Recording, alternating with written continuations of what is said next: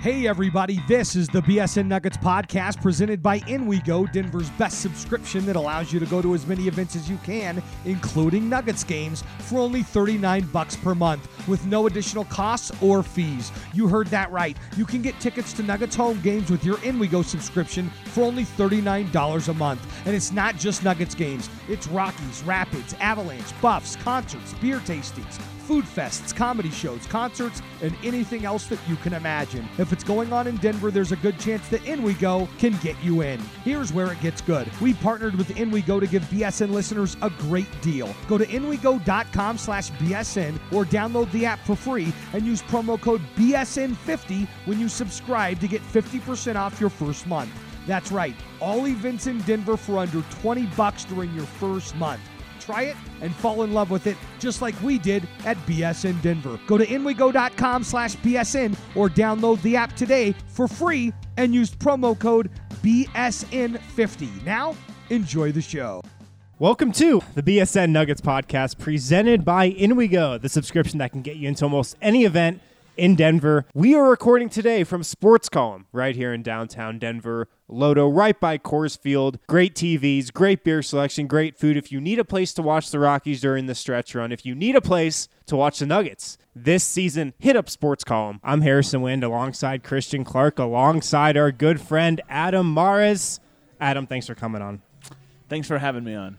Well, we had to bring you on today's show. This is, I guess, our final season preview before Media Day Monday. We had to get your thoughts on everything and anything that has to do with the Nuggets and Jimmy Butler, too. I know the season doesn't start for another month, but still, this is our final, I guess, season preview, so we're glad to have you. There's a lot of stuff that's going to happen in training camp, though. So as much as the season doesn't start, I feel like it'll be a very news-heavy training camp and media day, more than usual. People are so optimistic about the Nuggets, not only Nuggets media members, Nuggets fans, but opposing media, too. I've been checking out some of your podcasts with people who cover other teams in the West, and you know what? It's kind of scaring me. Should we be more worried? Yeah, it's funny. There's that, like, where the pendulum swings from when you're the team that nobody believes in to when you're the team everybody believes in. And I think it's that kind of more fun to be the nobody believes in us team. But that being said, it's more fun to actually win, and Denver has a chance to do that this year. No, this is something I want to talk about. We can get into it right now before we get to the Jimmy Butler stuff. But all these NBA ranks come out where they rank the top 100 players.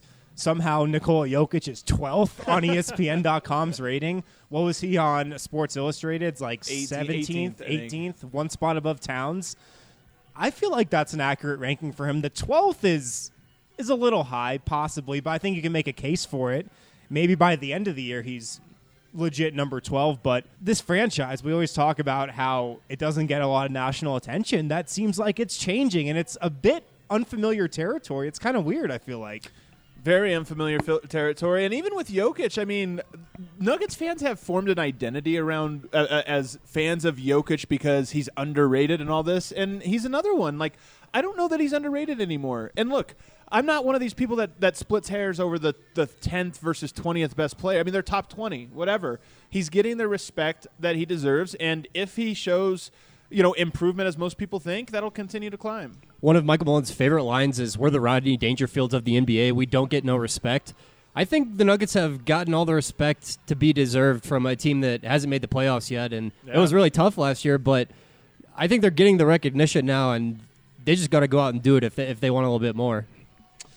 Yeah, and it'll be fun, especially the season is soft enough in the open. I don't want to say soft, but it's softer than at the end that they can get off to a hot start and really get the fans excited. So you said the season's a month away. There's just so much that's going to happen. There's a game in 7 days. Right. It's not only a game. It's LeBron James's first game in a LA Lakers uniform is going to be in some random casino, or not casino, it's like the naming rights of the arena in San Diego. And even with those games, I know the starters will probably play half the game, which is a good amount. I mean, look, that's 24 more minutes of basketball than we've seen in a while. But I'm even excited to see the third string guys and the second string. I want to see Tyler Light and Juancho Hernangomez. We haven't gotten to get a really good look at those guys even through summer league. So I think it'll be a fun couple of weeks leading up to the season.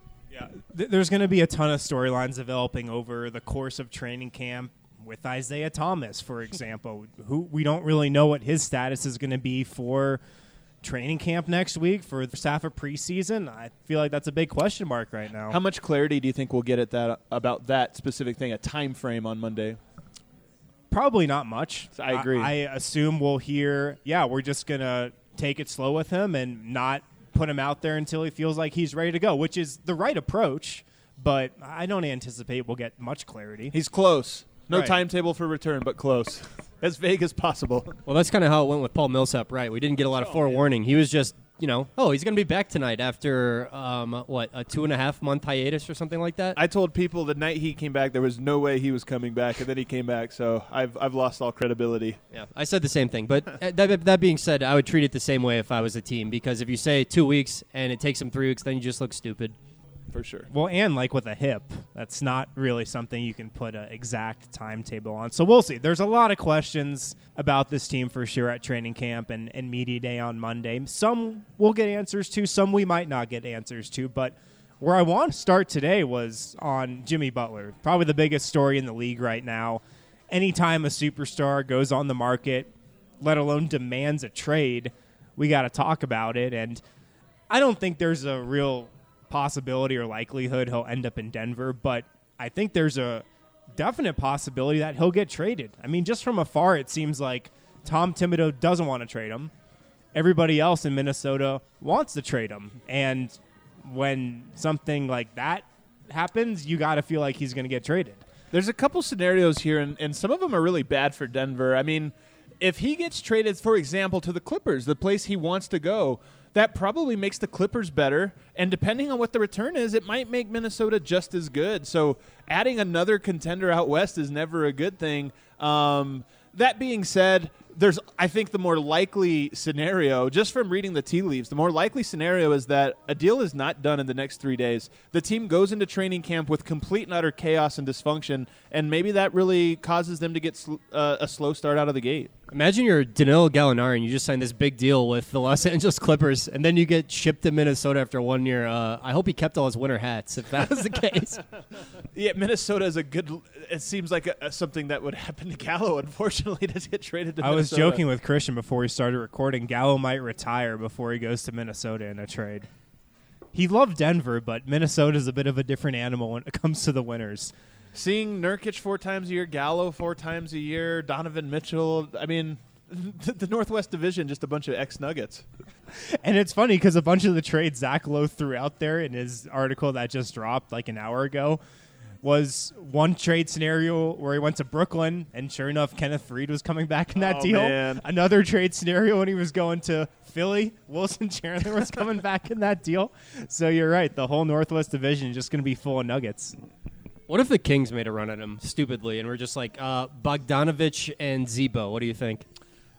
Well, Bogdanovich is my dude. I like him too, I man. think he's incredible. I actually really, really, really like him. So I don't want him anywhere near Minnesota. I'm still hoping, first of all, that Jimmy goes somewhere east. I'm hoping that, Tibbs' plan to not trade him ahead of camp or, we're just going to play it out, that just tanks his value. So that's what I'm hoping for. I hope that it becomes a thing where they try to ride this wave for another 2 months. It's a complete disaster, and then he has no value, so they trade him for, 3 cents on the dollar. Yeah, Zach Lowe wrote a column today just kind of outlining proposed packages, and he mentioned Denver not as a serious suitor or anything like that, but in my mind, I don't see Denver getting involved, if it's going to cost them one of their, young 3 cornerstones, Jamal Murray, Gary Harrison, Nikola Jokic. I don't see any way Denver even thinks about that, right? Denver has, over the last 3-4 years, Denver has put so much work into making the team cohesive and making this locker room all about each other. So who knows what the truth is with Jimmy Butler and how much of a pain in the butt he is as a teammate. But I don't think Denver would take that risk given 1 year left on his deal. He's fought with teammates in the past. He plays a very isolation-heavy style of basketball. There's enough red flags there that I think Denver probably sits this one out. Yeah, I agree. And they're definitely not giving up Gary Harris in this deal. Definitely not. So if any Nuggets fans had any inkling that a deal around those two guys was going to get done, it's not. But going back to what you said about it doesn't seem like he's going to get traded in these next couple of days. How I always envisioned this scenario going with Jimmy Butler was like before he came out with these trade demands, it was pretty apparent that there were some issues there with him and Cat and Tibbs and that locker room. I assumed they were going to go into training camp. They were going to get off to a good start and just ride it out, or either get off to a bad start and then, look to trade him at some point during the season. But the problem is, if you don't trade him now, whatever value he has right now, he's going to have half that amount of value closer to the trade deadline when he's thinking about free agency in a couple months. So if I'm the Wolves and if you think there's even a chance that you're going to trade him, you got to get that deal done as soon as possible. There's at least a sliver of a possibility that this thing will play off for a couple weeks, months, and then they try to trade him and there's no value for him and their entire season is wrecked. And then maybe the damage to Karl Anthony Towns' trust in the organization is also wrecked. I mean, they find themselves in a really precarious situation, and the exact type of situation you fear when you hire a coach who is also your general manager. Imagine being the fan of a franchise that hasn't gone to the playoffs for more than a decade, and they spend these years finally assembling this great young nucleus. They sign an all-NBA player. They go to the playoffs one time, get their ass waxed, and then it all blows up. It would have only been more terrible if somehow they would have lost in overtime last year and the Apex was actually a play-in game. That would have been the worst. If you're Jimmy Butler, why didn't you just bring this up after the season? It Yeah. would have been better for you. You probably would have had more control over where you were going to get traded to. And you would have helped the team out, too, and getting more in return. Now, I don't think this was Jimmy Butler's thought, but this is the state of the NBA right now with pre-agency. I think Kyrie Irving also knew this. You have more leverage against your team to go to the place you want to if you wait till the last minute. Wait till all the chips fall. And I don't know. Look, I have no idea if that was Jimmy Butler's plan. I have no idea if that was Kyrie Irving's plan. But I do know it works out in their favor because now if he wants to go to the Clippers, he can close off the market to everybody except for the Clippers. But that didn't stop a team like the Toronto Raptors from trading for Kawhi Leonard, which is a scenario I still think is out there. There might still be a mystery team that comes out of nowhere, just like the Raptors did. Maybe it's a Portland, and they float C.J. McCollum out there. Maybe it's Miami, who's been rumored. Maybe it's some team we're not thinking of, but I definitely think that's a possibility because why would the Clippers give up much in value for him right now if they think he's coming there next summer? The only reason they would do it is just to really lock him in and not have what happened to the Lakers when they think they're getting Paul George and Kawhi and that stuff gets put on hold. Well, I really appreciate you giving Nuggets a whole new nightmare scenario, and that is C.J. McCollum in Minnesota makes them good. Jimmy Butler in Portland makes them good. That trade would really suck for Denver. It would. I just want to float out a couple possible scenarios out there. I do. So you think he gets traded, though? I do think he gets traded. I just do not see him playing a successful season in Minnesota. I don't know that I see him getting traded in the next 48 hours before media day. And either he doesn't report for media day or he reports and it's the most uncomfortable couple of hours you've ever seen at Target Center. So, but either way, I see this ending with him in another uniform by April. I think best case scenario for us is he reports and we get some classic media day photos out of this. Oh, and, man, and yes. Some media day storylines. I know you're very excited for Timberwolves media day. Very excited. I'm going to be glued to my phone while somehow covering the Nuggets. But, yeah, I mean, you don't get this type of is it man, how am I going to say this word? Schadenfreude? Did I get that right? You don't get this too often, and this is like some A+. So I'm not a very big hockey fan, but I remember a situation last year where the Avalanche were trying to trade one of their star players, and he had to report to media day, and his pictures at media day just looked like he was being held hostage. I can't. What was his name? I'm not going to. Right. You're asking the wrong person. All This right. one. Well, the wrong. yeah, I'm sorry I brought up hockey, guys. I apologize. I do know what you're talking about, though. I do recall this player. Just have no idea his name. It wasn't Paul Stastny, though? Was that like 2 years ago? No, it was definitely this last year. Oh, we might need to get our Avs guys on this. But, yeah, I think best case scenario for Sick us. reference, Christian. From an entertainment standpoint, Jimmy Butler at Media Day would be great. Do you have a prediction on a team he goes to? Any of you? The Kings, yeah. I'm on the record. Bogdan Bogdanovic. You like that package. And Zach Randolph. I wanted to say something, man. You get fired when you trade Jimmy Butler for Bogdanovich. Even if it's an equal value trade, man, that the front line of the paper is not like, hey, Bogdanovich is actually good, you guys. That's not how it works. It's you traded a multi-time All-Star for a second-year player who happens to be 27 years old. That being said, Sacramento, who knows what kind of deal they could throw out. They actually have some players that I think are very intriguing that don't fit their long-term plans, like Willie Cauley-Stein, who I think he's a better player to 29 other teams than he is to Sacramento. But I think the Clippers or New York, the Knicks. I think one of those two teams get it done. Maybe the Nets try to throw their hat in the ring, but I think Jimmy Butler is going to be able to control this story, and he's going to control where he wants to go. If it was a possibility, just do C.J. McCollum for Jimmy Butler straight up. Both teams should absolutely do that, right? I would think so. I mean, like I said, that scares me as a Nuggets fan. I would say that's a very troublesome one. But let me just throw this one last angle here about Jimmy Butler, because I think he has some real character question marks. I mean, I'm glad you're bringing this up because I want to get to it. There's enough smoke around this to at least say, like, man, I don't know. Maybe you want to stay away from that guy. But when I saw that he wants to go to the Clippers, one of the things I thought was, what an interesting era we're in, where nobody wants to play with LeBron. And I get this feeling that Jimmy Butler wants to go to the Clippers to own LA over LeBron. And part of me thinks, like, this guy is a true villain with some real character flaws, but he's kind of good at the role. Well, he wanted to go to the Clippers because they just got Lee Jenkins. Yeah, that's right. The thing that I've been really curious about with this whole Jimmy Butler situation is we always know him as this guy who's just all about winning, 100% about winning. If you're not busting your ass to get better in practice every single day, I'm going to get on you and do whatever I need to do to get you working at my level. And all I care about is winning at the end of the day. I don't want out of Minnesota because we don't have a path to winning this season. And the teams he wants to go to are the Knicks, the Clippers, and the Nets. Are we sure Jimmy Butler is all about winning at the highest level, or is he only about winning at the highest level if I'm playing where I want to be playing, if I'm playing with who I want to be playing with? I think it's a little bit of those things, but I think more than anything, it's he knows things that we don't. I think players know things that even reporters at the highest level, maybe outside of Woj or somebody, and so he wants to play with Kyrie, he wants to play with KD.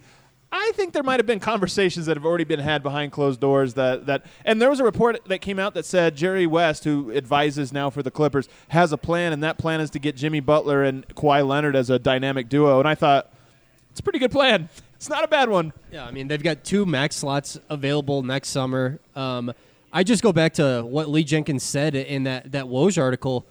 We're in a great market. We have a great owner. We've got good people in the front office. It almost just seems inevitable that we're going to be a winning organization pretty soon. There's no lamer brand in the NBA than the Clippers, though. I mean, you see how big the Broncos are here in Denver. Imagine the Chargers move to Denver. That's what it would be like. Nobody would become a Chargers fan, and it would take 40 years, and still nobody would be a Chargers fan. That's where the Clippers are. So yeah, they have a great owner. They've got a flexibility. Unfortunately, they're the Clippers. And even if they get Kawhi Leonard and Jimmy Butler, we're still in the West. So the path to contending isn't as clear as it would be out east. Let's go ahead and take a break real quick. And on the other side, we'll get into some actual Nuggets talk. Start going over some storylines heading into training camp. Hit on some players for sure. We'll be right back. Now offering buy one, get one on all 75 Colorado craft beers from more than 50 breweries on tap when you mention BSN. The Colorado Kegghouse is still the only place to watch the game. It's pretty cool. You walk in, and there's it's this big bar right in front of you, and all these beers are on tap. They give you this huge menu, and you're able to just flip through it. Anybody that likes any kind of beer, especially made in Colorado, is definitely going to be able to find something that they like. Personal favorite of mine is the Apricot Blonde from Dry Dock Brewery out in Aurora. With NHL Game Center and NFL Sunday Ticket on 27 HD TVs, you're sure to never miss a second of your favorite team. And just when you thought the Colorado Kegghouse couldn't get any better, they now serve Colorado Spirits. Off Wadsworth and 36th and Broomfield, right next to the First Bank Center, it's the Colorado Kegghouse. The biggest benefits of CBD are cognitive, are neuroprotection, neuroregeneration, anti-inflammatory, and then a lot of the most common situations that people are taking it are for pain. That is Arthur Jaffe, a former CU Buffs football player and founder of Elixinol, a Colorado-based company focused on providing the highest quality of CBD oil and hemp extracts in the world. Like Arthur mentioned earlier, CBD has significant medical benefits and isn't limited to just athletes. Everyone can take it, from adults and children to even your dog. I wished I would have learned about it, or that it would have been more prominent at a younger age, to potentially have given my father a significant opportunity to fight prostate cancer, which ultimately took his life when I was 13. I really think that it would have helped him. Arthur and the folks over at Elixinol's mission is to educate, inspire, and empower others to live naturally healthy, happy lives. To learn more and join the CBD conversation, check out elixinol.com. Welcome back to the BSN Nuggets Podcast, presented by In We Go. Harrison Wynn, Christian Clark here, alongside Adam Aras, denverstiffs.com. I'm sure if you're listening to this podcast, you're well familiar with Adam and his work. Great work, of course. Check him out. We will get to the Total Beverage Fan Hotline in a couple minutes. We've got a couple questions there, one on Michael Porter Jr., one on Jared Vanderbilt. We'll probably get to those in the next segment. But I want to kick off the Nuggets portion of this podcast just talking about Jokic. And we mentioned him at the top of the show a little bit. Finally, seems like he's getting the recognition he deserves nationally. We've been up close and personal with him for these last 2-3 years. We see what he does on a nightly basis. Seems like the rest of the league, or the rest of the media that covers the league, is starting to open up and really see the value he brings to this team and the type of player he is. Just curious about your thoughts on him from a high level. What are your expectations for this guy heading into a season where it seems like everything's setting up for him to have a huge year? I kind of am against the grain in one way about Jokic's upcoming season. I think the part of his game that's going to surprise people is the scoring. I actually think we're going to see a more just a high-volume scoring Nikola Jokic this year. I wouldn't be surprised if he averaged 20, 21, 22 points per game. I know a lot of people look at the assist numbers, and there's all these different scores, but I look at it the other way. There's all these different scores, but there's also more guys that can get him the ball in scoring position, and I think he's still going to have a lot of great passes, even passes that don't lead directly to an assist, but I think he's going to be on the finishing end of a lot of plays. That's pretty interesting. One of the ways I think Will Barton is underrated is as a passer. I think he's probably the Nuggets' best passer out of the pick and roll on this roster. Jamal Murray, that's one area of the game where he's still developing. We saw him kind of struggle to hit Jokic on the roll last year. Will Barton is a really good passer, man. I think if you watch him closely, and I could see him being in there helping Jokic out as a scorer. And Jokic is just so gifted. I mean, for him to lead the team in scoring last year, even though he dealt with all the discomfort early in the year and then having to reacclimate when Paul Millsap came back, I think I predicted Jamal Murray to lead this team in scoring, and he'd probably be my bet, but I think Nikola Jokic is probably my number 2 pick. Jokic had a game last year without a field goal. I mean, it's unheard of. Some of the games in that first 2 weeks of the season were just so weird. And, of course, he had a 41-point game as well sprinkled in there. But I think this is just a year where he's going to be more consistent. And actually, it's funny, talking to some people that have been around these workouts and scrimmages, a lot of the players have been in town for a couple weeks now. One thing that I keep hearing is that Jokic has been an aggressive scorer, that he's looking to score the ball a lot more and just looking to dominate in a one-on-one sense more. And to me, that's the part of his game that I think – has yet to be elevated, or actually that I think he can go to another level, because he's a very good play within the system kind of guy. But the more he can become a nobody on this floor can stop me kind of guy, I'm not worried about Jokic being too selfish. That's the last thing I would ever worry about. So if he starts to push it a little bit more from a scoring perspective, I think it could be really, really good. Yeah, it's funny. You look back at his year last season, and he kind of got off to that slow start at the beginning of the season, had that scoreless game like you mentioned. In November, he averaged 14.5 points per game. It's wild. Every other month in November, played 14 games. He played less than 30 minutes a night in November over 14 games. Averaged 14.5 points per game, by far his worst month of the year. His January was also pretty bad too. 16.1 points. Only shot 41.5% from the field in January. What was it, February, March? February, March, he averaged about 21, 22 points per game in both those months. Well above 50% from the field, well above 45% from three. And see, to me, that was the real Jokic. I mean, not the real Jokic, but that was the next version of Jokic. And so he did it for a 2-month period. I'm not convinced he's not going to do that for the entire season this next year. I feel like he knows more of what's expected of him, but also he's just more confident because he's not. Last year, I think he was afraid he was stepping on people's toes. I don't think he's afraid of that anymore. And that's what you wonder, if that end of the year surge he went on, that month and a half run he went on to close the year, if that was the turning point for him. If something in his head clicked and said, okay, like, this is the player I can be. Like you said, he goes out there on the floor and says, yeah, look, nobody can stop me in the half court. I can do what I want. I can hit from three. I can hit from anywhere on the floor. You really wonder if the close to the year is going to be a turning point that we look back at on 4 or 5 years down the line. I think we're going to get Bully Jokic, a new version of Jokic this year we haven't seen. Bully Jokic, which is just when a guy can't guard you, you let everybody know. And there were moments last year where somebody couldn't guard him and 2-minute stretch here. But I think there's going to be nights where he has the confidence to say, there's nobody on that side. Playing the Clippers, Boban, Montrezl Harrell, Marcin Gortat, who he's traditionally been very good against. There's going to be guys like that where he's like, man, there's nobody on this roster that can stop me. I'm going to make them double team me all night. Jokic is a beast because he whips Draymond Green down in the post. Like, right. Draymond Green is not a guy who gets whipped down there often. I think where we saw development from Jokic that last month and a half was even if he started a game 1 for 7 from the field, he'd still keep shooting and get his 15 or 20 points. And I think in the past that he probably would have stopped shooting and just functioned more as a facilitator. And he's still a really good offensive player doing that, but he's becoming more of the complete package. And, man, I don't think you can overstate how impactful Paul Millsap was for him because Paul Millsap's a hell of a player on the court. He's a great, great teammate, too. I just think that was really significant for Jokic, having a guy who's just coming off 4 straight All-Star games, just saying, look, you are the best guy on this team. It's pretty clear. You need to take over. I think that was big for him. It wasn't just that it was, a player saying that. It was an accomplished player like Millsap, somebody with Millsap's stature saying, look, man, yeah, I'm a 4-time All-Star. You're going to be more than that by the time your day's done. So I do think that was – I don't think it's an exaggeration to say that was a pivot in Jokic's career. We'll look at that as one of the turning points of his career.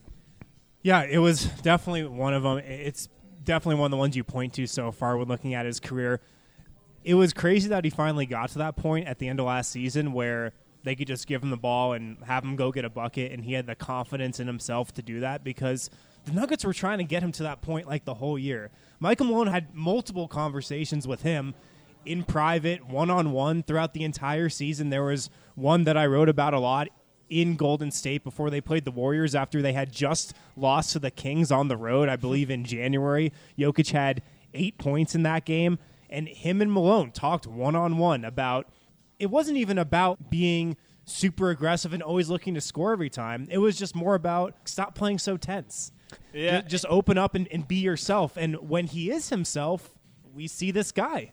We as analysts, our job is often to analyze X's and O's and outcomes and stuff like this, and sometimes, quite frankly, we're taking stabs in the dark. But one thing we know for a fact, this team was playing spike ball.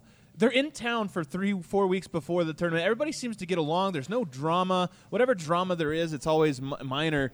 We don't give Malone enough credit for that. The culture inside the Denver locker room is incredibly positive, and all of the players, whenever you ask them publicly, have nothing but glowing things to say. Yeah, I mean, Jamal Murray told Harrison last year he wanted Malone to be his coach for his entire career.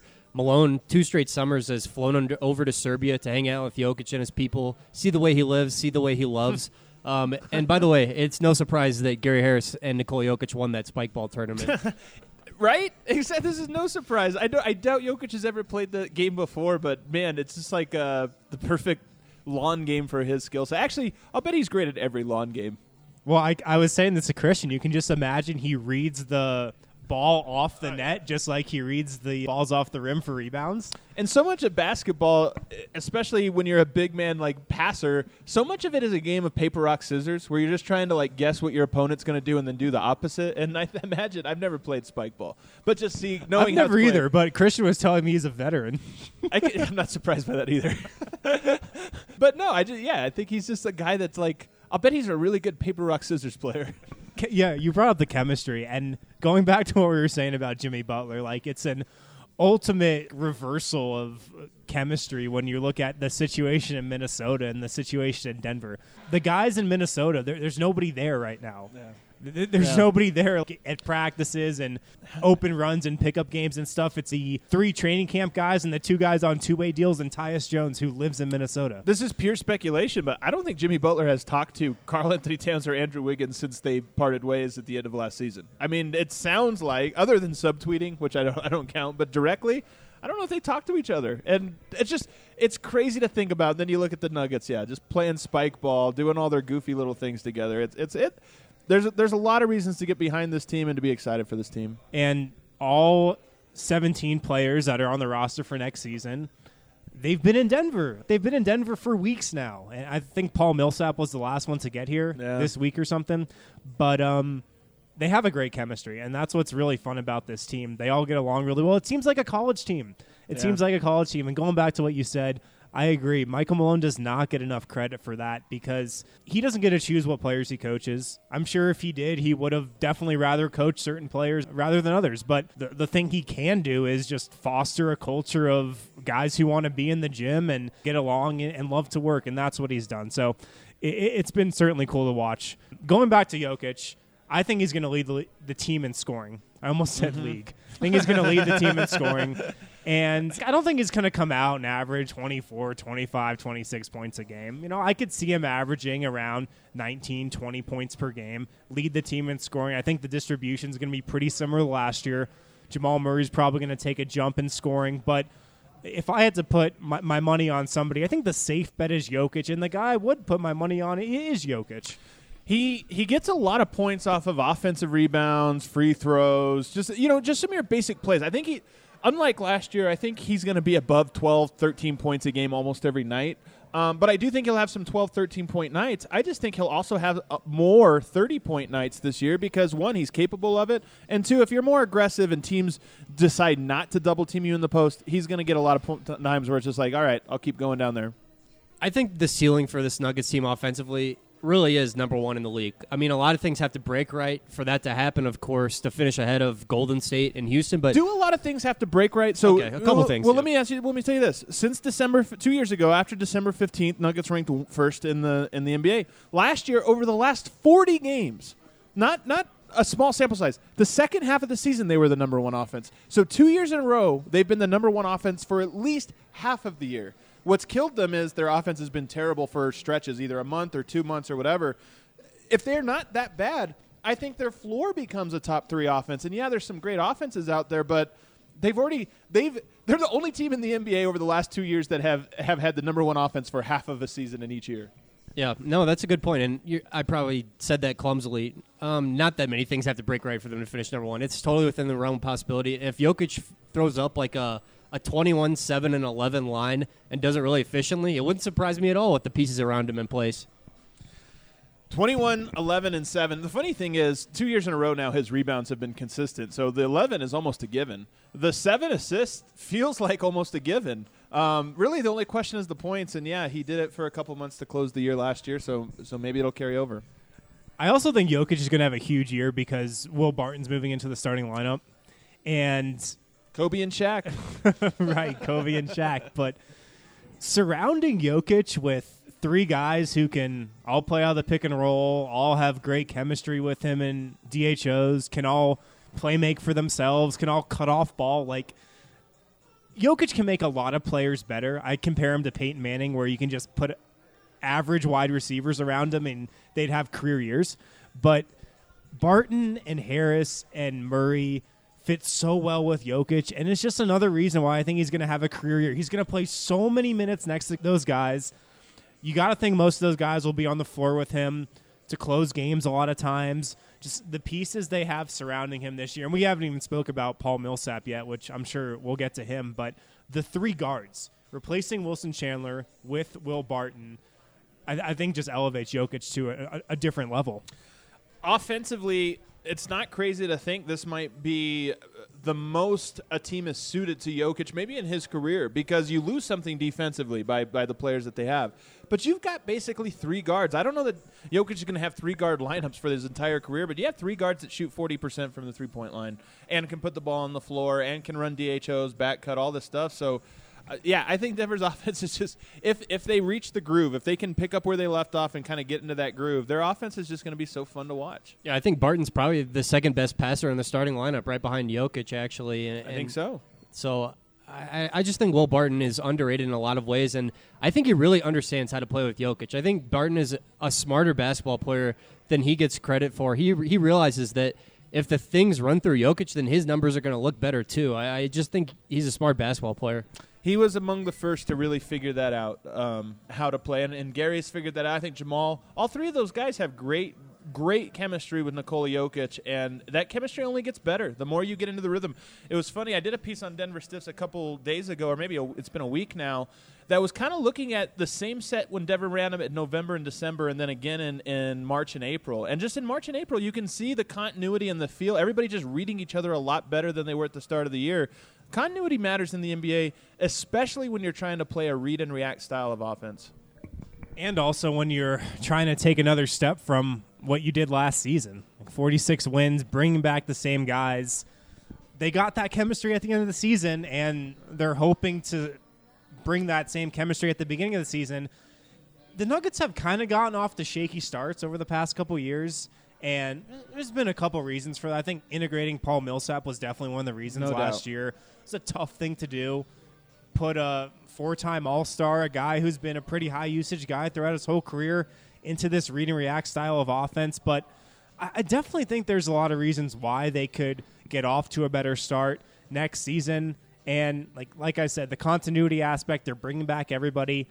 You got to think that Millsap and Jokic, they didn't play as much together last year as the Nuggets definitely intended them to, with Millsap only playing 44 games. But you got to think they're going to start off this season together better than they did last year. Like, they've been playing on the practice court. They found a little bit of chemistry at the end of last season. It just seems like those two should come into this year with better chemistry. The one thing I'll say about that, I agree with you. I think there's probably a 75-80% chance that they pick up where they left off and everything is just perfect. But the one thing I'll say is we all saw Millsap couldn't use his left hand last year. So for him to take a step back in the offense was natural because he just wasn't himself. This year, by all accounts, he is himself. So does he try to step up a little bit more and do more? I don't know. Again, 75% chance, in my opinion, this is throwing out numbers, I would say, everything's going to be fine. But there is that little bit where he says, no, I'm good again. I can start doing this stuff. We'll have to wait and see. Yeah, Millsap had that really revealing quote last season when he came back at that shoot-around before that Clippers game when nobody thought he was coming back, and sure enough, he did. But when asked about the offense and how they had just been executing on all cylinders over this couple-month period that he had been out, he was just sitting on the sidelines watching it. And when he was asked about what his role was going to be, he said, I'm just going to sit on the sidelines and or it's not in the sidelines, but in the corner and just try not to mess anything up. So he could have a bigger role than just that.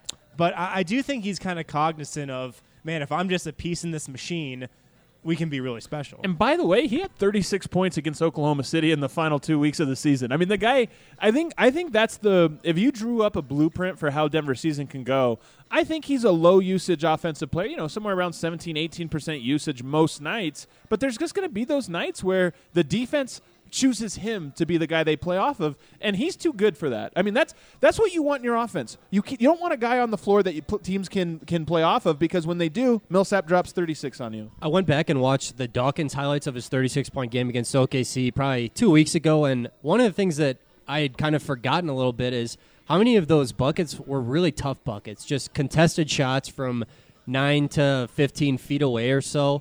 And, on one hand, I guess that's just who Millsap is. He's a tough bucket getter. And, I think back to that Draymond Green quote about some guys are 82-game players and some games are 16-game players. Oh, yeah. And, Millsap can be both, but I think if Nuggets get in the playoffs, Millsap's value could really, really shine there because he'd get those tough buckets. He's a great defender. I mean, if the Nuggets can figure out a way to get in finally this year, then, man.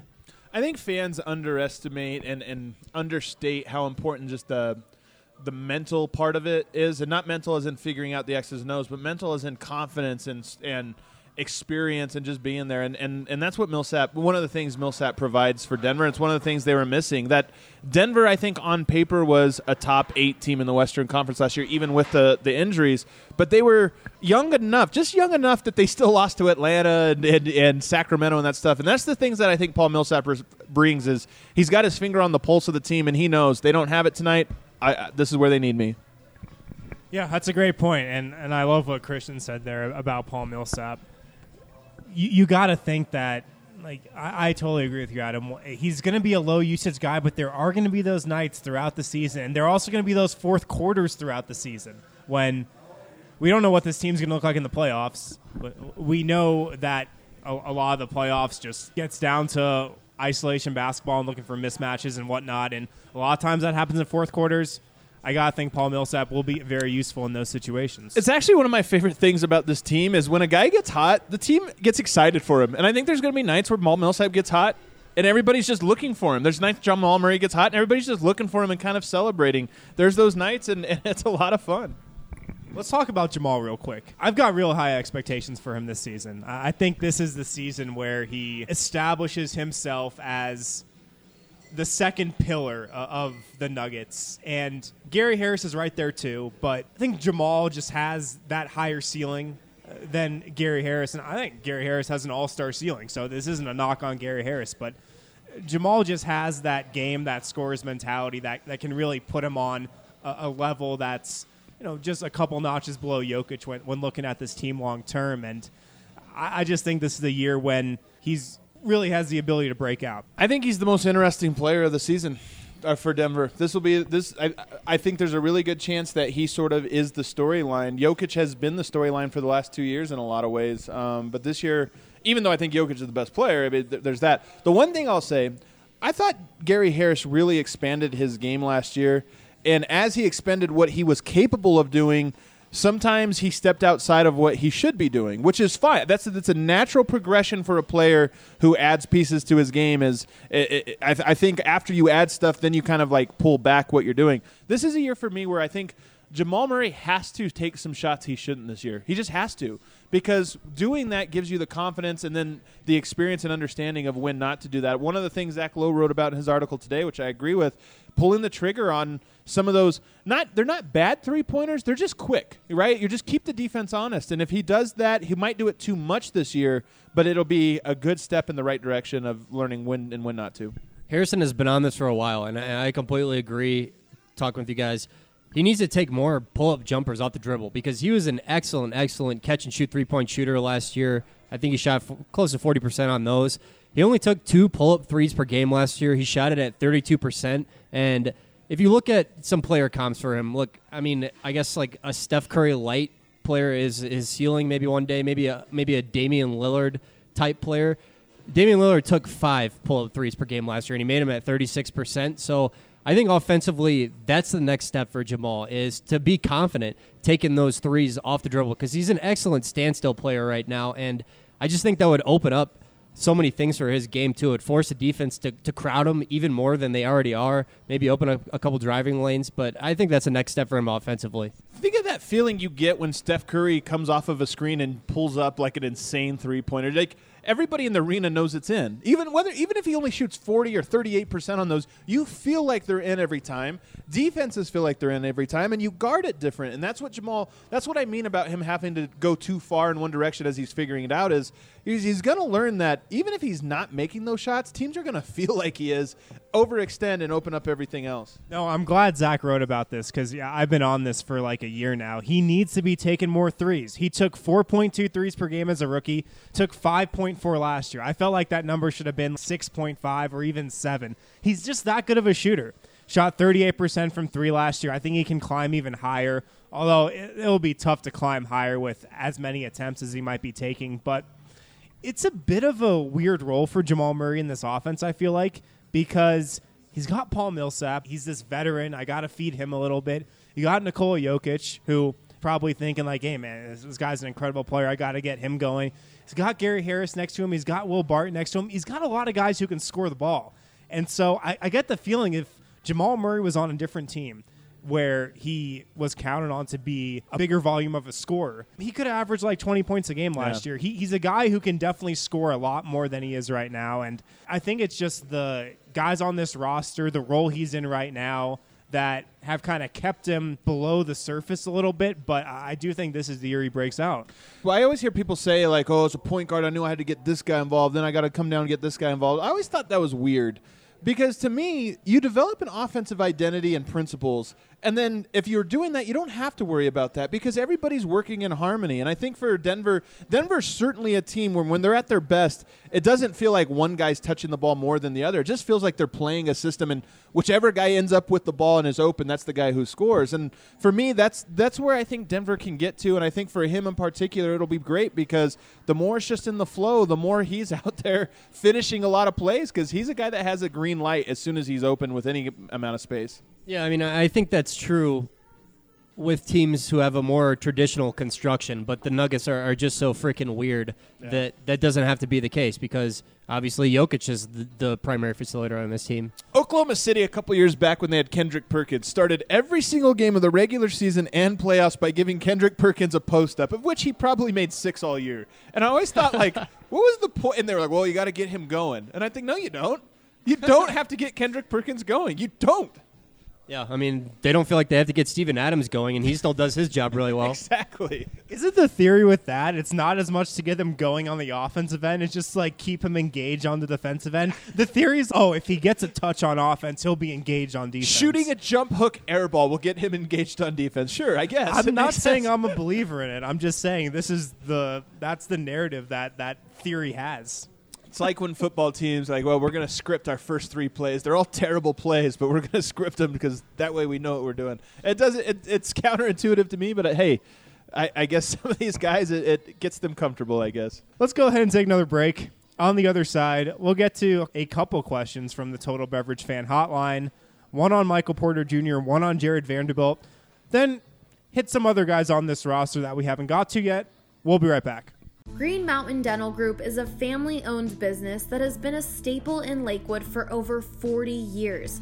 Whether it's cosmetic, oral surgery, or preventative dentistry, at Green Mountain Dental Group you will find nothing but the best. We have chosen Green Mountain Dental and will continue to attend Green Mountain Dental because of the superior care that we receive from them. Their facility is amazing, and above all, it's the personal touch that we receive from the people there, including Dr. Ben Jr. and Ann and Mary and Sherry and Marie. They've known me as well as my husband, my children, and now my grandchildren, and are just incredible with all of us. That was Annette. She's been a patient at Green Mountain Dental Group since 1976 and truly loves their service. Never did I think in 1976 how blessed we would be to recognize the people at Green Mountain Dental, and are so thankful that they have been a part of our lives. For all new patients, Green Mountain Dental Group offers free teeth whitening trays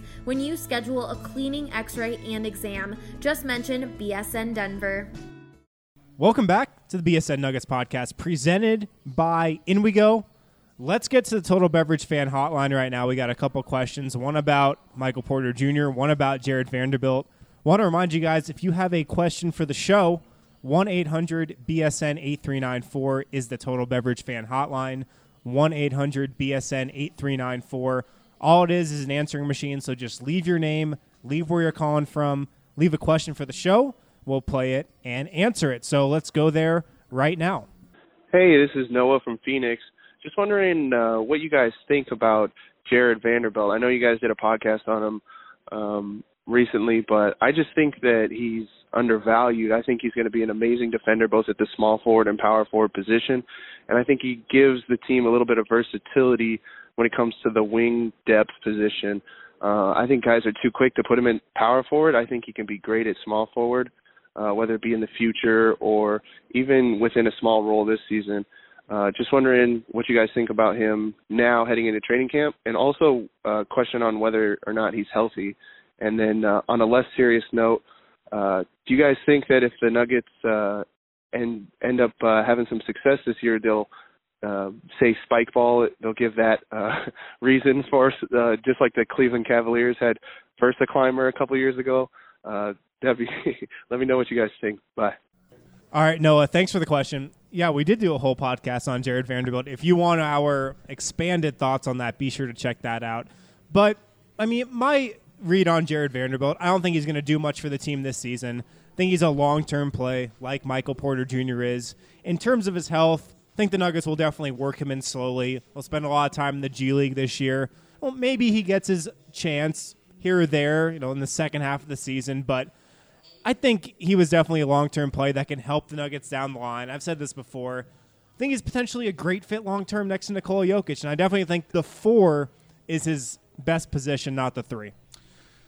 I don't know if I could be higher on Jared Vanderbilt, to be honest. And we have to pump the brakes because foot injuries for big guys, especially mobile big guys, are very serious, and the question hanging around him about his health is huge. But you guys know me.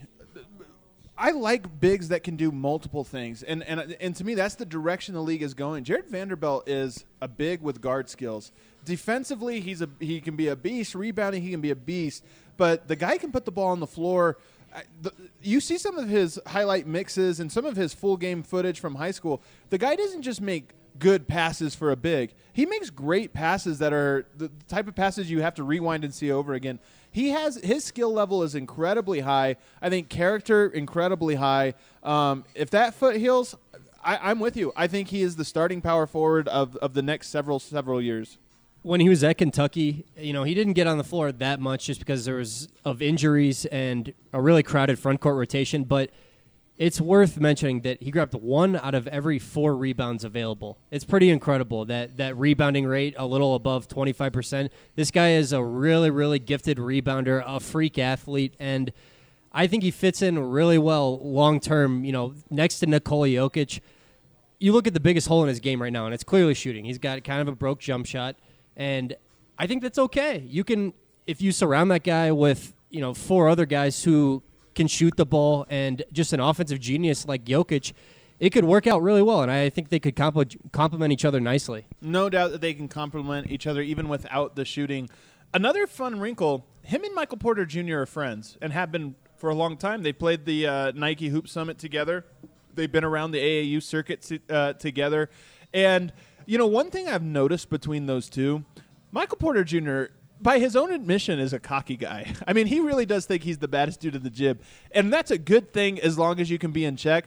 I think Jared Vanderbilt is a guy that's not afraid to keep Michael Porter Jr. in check, and you see him trash talk Michael Porter Jr. and bring him back down. I think that's a good dynamic. You need dynamics like that. Yeah, it's a super interesting dynamic, but yeah, I expect them to take things super slow with Jared Vanderbilt, as they should. I don't think they need him to be a contributing piece for this team this year. So they'll take it slow. I'm sure he'll absolutely ball out in the G League this coming season. He'll post some great numbers. I like to compare him to Lamar Odom, just in terms of his passing, in terms of how he can run the floor. And what he did at Kentucky last year, yeah, he was the best rebounder in the draft numbers-wise. If you look at rebounding percentages and whatnot compared to the bigs taken ahead of him and in the first 2 rounds. But what he did at Kentucky was not who he is as a player. He was kind of pigeonholed into a role as just a rebounder and an interior player like we've seen with guys at Kentucky in the past, whether it's Karl Anthony Towns or Devin Booker or some of these other guys. So there's few things, though, Harrison, more impressive to me than a guy who has more skills that it accepts honing in on just 1 or 2 of those for the betterment of the team. Not many players would do that. I mean, there's a lot of players that can do a lot of different things that when they're asked, hey, man, this is what we need from you, they're like, no, thanks. I'm more than that. The fact that not only did he say, okay, I'll be the rebounder, but he went out and was the best rebounder in all of college on a per-minute basis. I mean, impressive. That's a winning player, baby. Well said. All right, let's go to the other question on the Total Beverage Fan Hotline about Michael Porter Jr. Hey, guys. It's Marquise from Cincinnati. My question for the Denver Nuggets this year is, there's been a lot of talk about MPJ and how long or not long his injury will take him to come back from. What kind of injury to the team do you think would accelerate that timeline? Say a Will Barton or Gary Harris that makes us a little bit thinner on the wings. All right, thanks for the question, Marquise. I think in short, I'm not sure any injury would really accelerate the timeline of Michael Porter Jr. to get back on the floor. I think the Nuggets are very committed to taking a slow and methodical approach with this rehab. I don't think they're in a hurry to get him out on the floor this season.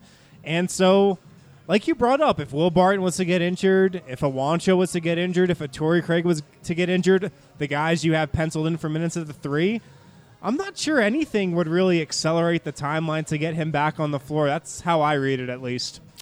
I agree 100%. I mean, I don't think Denver's decision about Michael Porter Jr. has anything to do with availability of other guys. They want to make sure he's 100%. I think if he's 100% healthy in December, I think he'll play in January. If he's 100% healthy in January, he'll play in February. I think they're going to be that extra cautious with him, and if everything gets desperate, they'll sign a guy off waivers or bring some guy in on a 10-day. He is much more valuable to the Denver Nuggets organization as a long-term piece than he is for them this year, even if it's between making the playoffs or not. I'd agree. This is a draft pick that they made with the next couple years in mind, not this season. So I would definitely expect them to keep that long-term approach, really, no matter what injuries happen. All right, well, thanks for the question.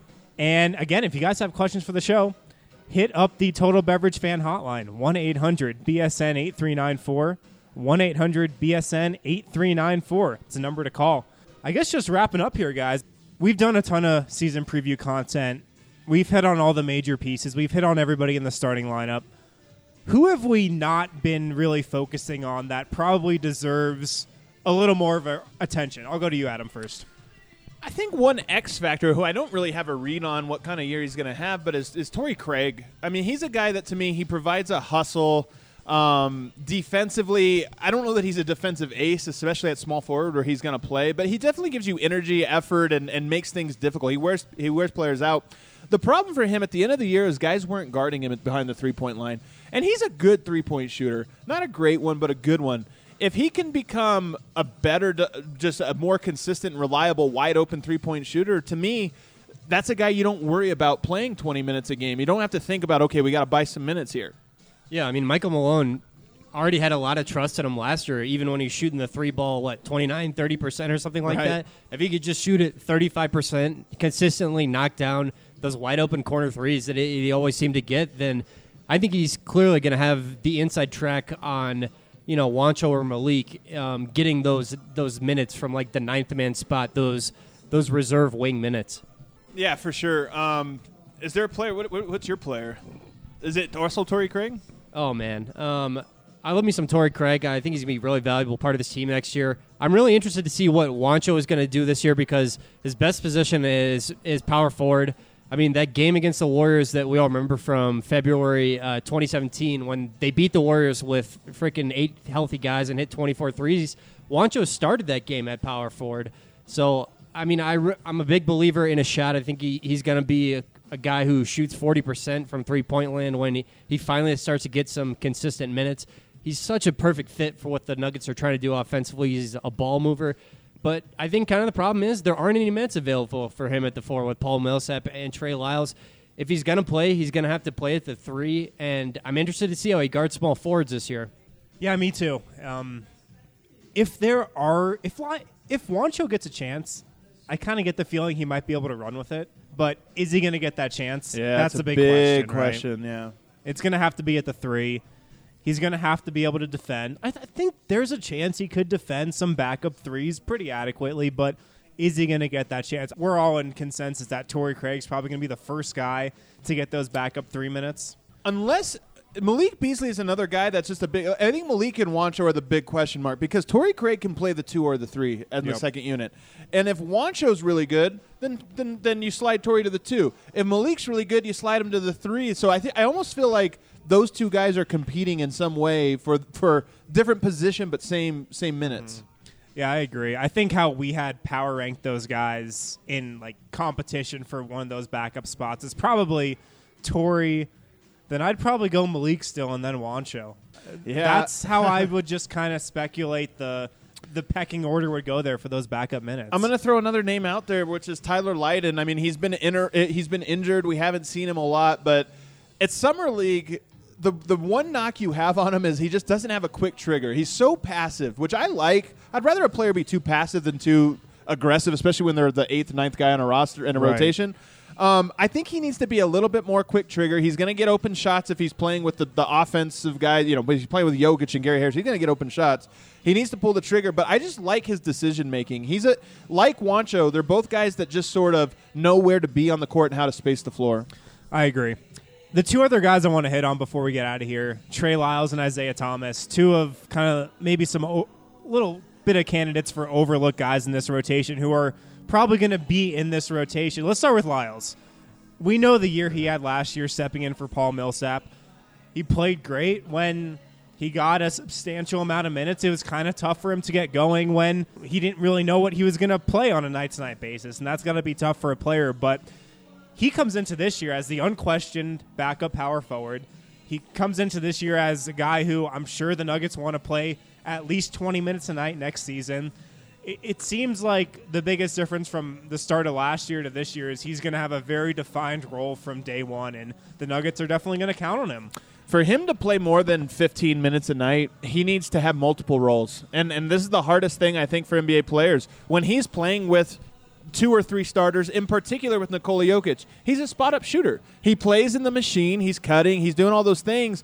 But he's not a guy you give the ball to and get out of the way. When he's with second units, the basis of the Nuggets second unit is going to be a Mason Plumlee, Isaiah Thomas pick and roll. But he's going to have a lot of opportunities to go one-on-one, post up guys, take them out from the perimeter. And that's where he needs to be more aggressive. And if he could figure out how to balance those things, I think he can get a lot of minutes. But last year I thought one of the things he struggled with was just that. When he was a 30-minute-per-game player because of all the injuries, he was aggressive. When he was 15 minutes per game, he had a hard time picking his spots.